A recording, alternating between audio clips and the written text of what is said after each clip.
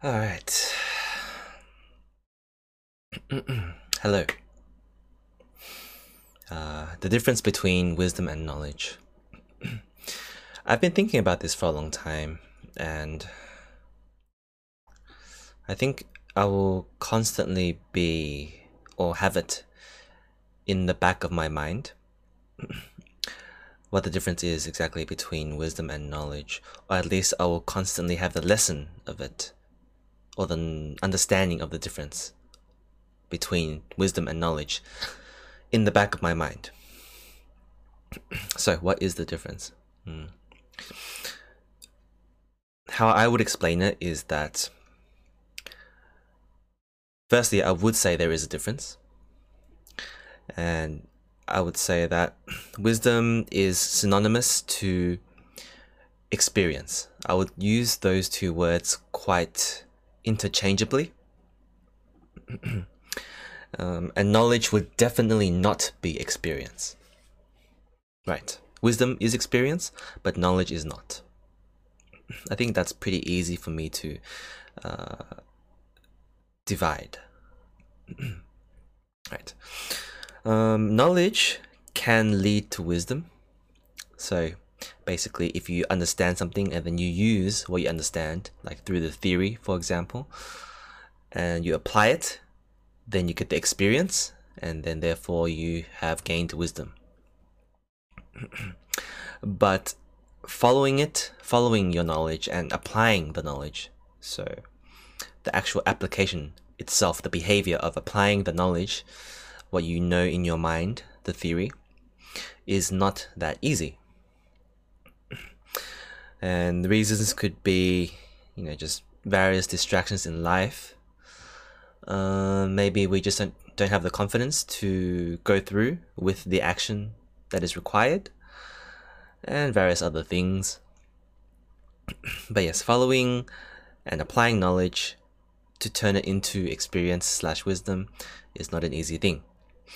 I think we all know what that's like. We all know that sometimes there are things that need to be done, but we just happen to procrastinate. We just delay it for some reason. Right? And who knows why? I know of some explanations, but who knows what the answer is. I think my favorite explanation for why we procrastinate is because we procrastinate on things that we tell ourselves that we should do. When we think to ourselves that we should do something, then it's as if it's an external force or external influence, and we want to rebel against it, and that's why we procrastinate. We procrastinate to feel that we are in control, in a sense. And so basically, if we just understand that what we should do is what we actually want to do to have the best lives for ourselves, then that supposedly that is one way of reducing how much you procrastinate at the very least. Right. So, knowledge can lead to wisdom if you follow it, but it's not easy. Normally we pass on wisdom, right? And so it's like, somebody older than you has experience, has wisdom, and then they will pass on to you their wisdom. But you can't actually pass on wisdom. When wisdom is passed on to somebody, then it becomes knowledge. It becomes theory. So knowledge and theory, I would say, are the other synonymous two words.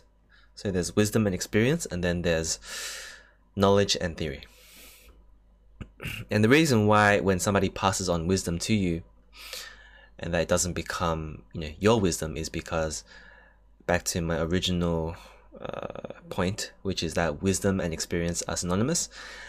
People can't pass experience on to you in a sense, right? They can only pass on to you words, right? No matter how good you may be able to have a vicarious experience, it's still, secondhand. It's not first-hand. There's a big difference between first-hand experience and then second-hand experience. No matter how tasty somebody tells you something that they ate overseas was, you're not gonna taste it, right? So the wisdom that is being passed on has then become knowledge. And so let's say they teach you a lesson on how to behave in a certain situation.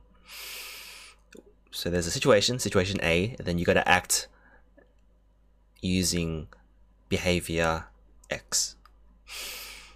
And then you get it right? You go to the situation A, and then you use that wisdom, which is your knowledge, you apply it, and then it just turns out really well. Whereas if you did not have that knowledge, then you would maybe struggle to produce the proper behavior for a longer time, or it would take much longer to produce or to know what behavior to produce. So does that then mean that you have gained the wisdom? And I would say no. You would have learned something, yes, but you would not have gained the full wisdom. Because again, wisdom is experience, and you haven't experienced all the failures, for example, that you had to have gone through to produce that action more fully. It's kind of like a shallow understanding the way you're producing the behavior X in the situation A. And so if I was to bring up an example of myself, kind of vague still, but sometimes when I learn things through reading, so I play games, and then sometimes when I learn about what to do in a game to be the most efficient, and maybe make the most resources or whatever, I just progress really fast in the game, and it works. It goes really well, and there's nothing wrong with it as far as I'm concerned, and as far as the progression is concerned. But even so, I still want to test my limits. I still want to trial and error. A part of me desires to get things wrong, basically, because I didn't have the wisdom, and so I still need to want to understand it more holistically. Yeah. And so it's like, even though the end result is that eventually I will return to the theory, like the knowledge, the wisdom that has been passed on, I still want to try everything else. And yeah, even though I return back to that behavior X for A, it might be exactly the same kind of behavior, the same way I do it, the same way I speak and everything. It still feels more right once I have tried out behaviors Y and Z and W, stuff like that. And so that's really an interesting phenomenon that I think people have. It's a little inconvenient and a bit of a waste of time, I would say, if you think about it objectively. But it's kind of like the only way I feel we can do things. Wisdom doesn't exactly mean that wisdom goes to waste, right? At least we have an answer, because sometimes we may struggle for a long time and we never come to an answer. And so wisdom is always useful in that sense. At least we have something that we can go towards if we don't know any other way out, or if we can't figure it out for ourselves. And I kind of already answered what I was about to talk about next, but which is, so can wisdom not be passed on? So that's the next thing. That's the next question. And I don't think that's the case, as I kind of have already explained. But to, I guess, elaborate on it. So being a dancer and being in the world of dance, being in the community, I watch dance videos, right? And so I'll watch random dance videos on YouTube, and then I will see young kids, maybe in their mid-teens, and their dancing is amazing.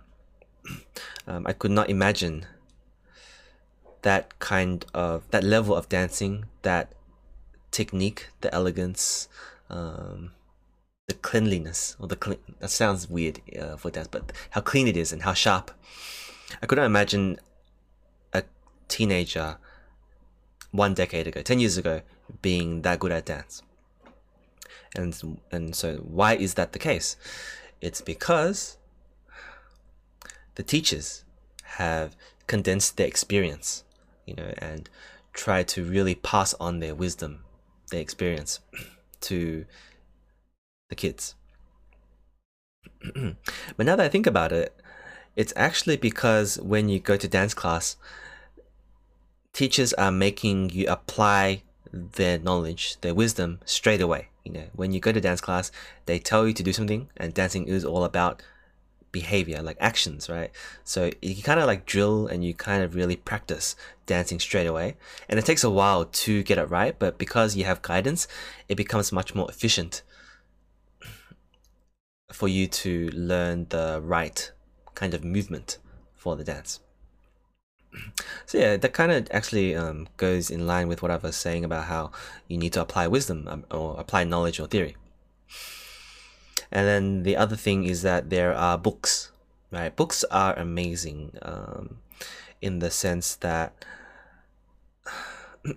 normally when people write books, good books, books that are educational, or like self-help books or autobiographies, that is years, decades of knowledge, of experience, of wisdom, literally packed into like 1 month of reading at most, right? Even like a week of reading if you're a very prolific, is that the word? Prolific reader. And I think books can have a really strong impact on how a person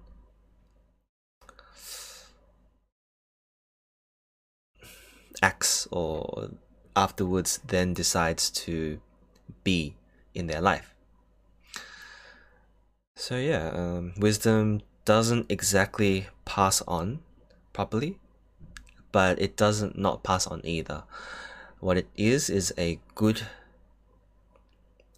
piece of information for you to use as guidance.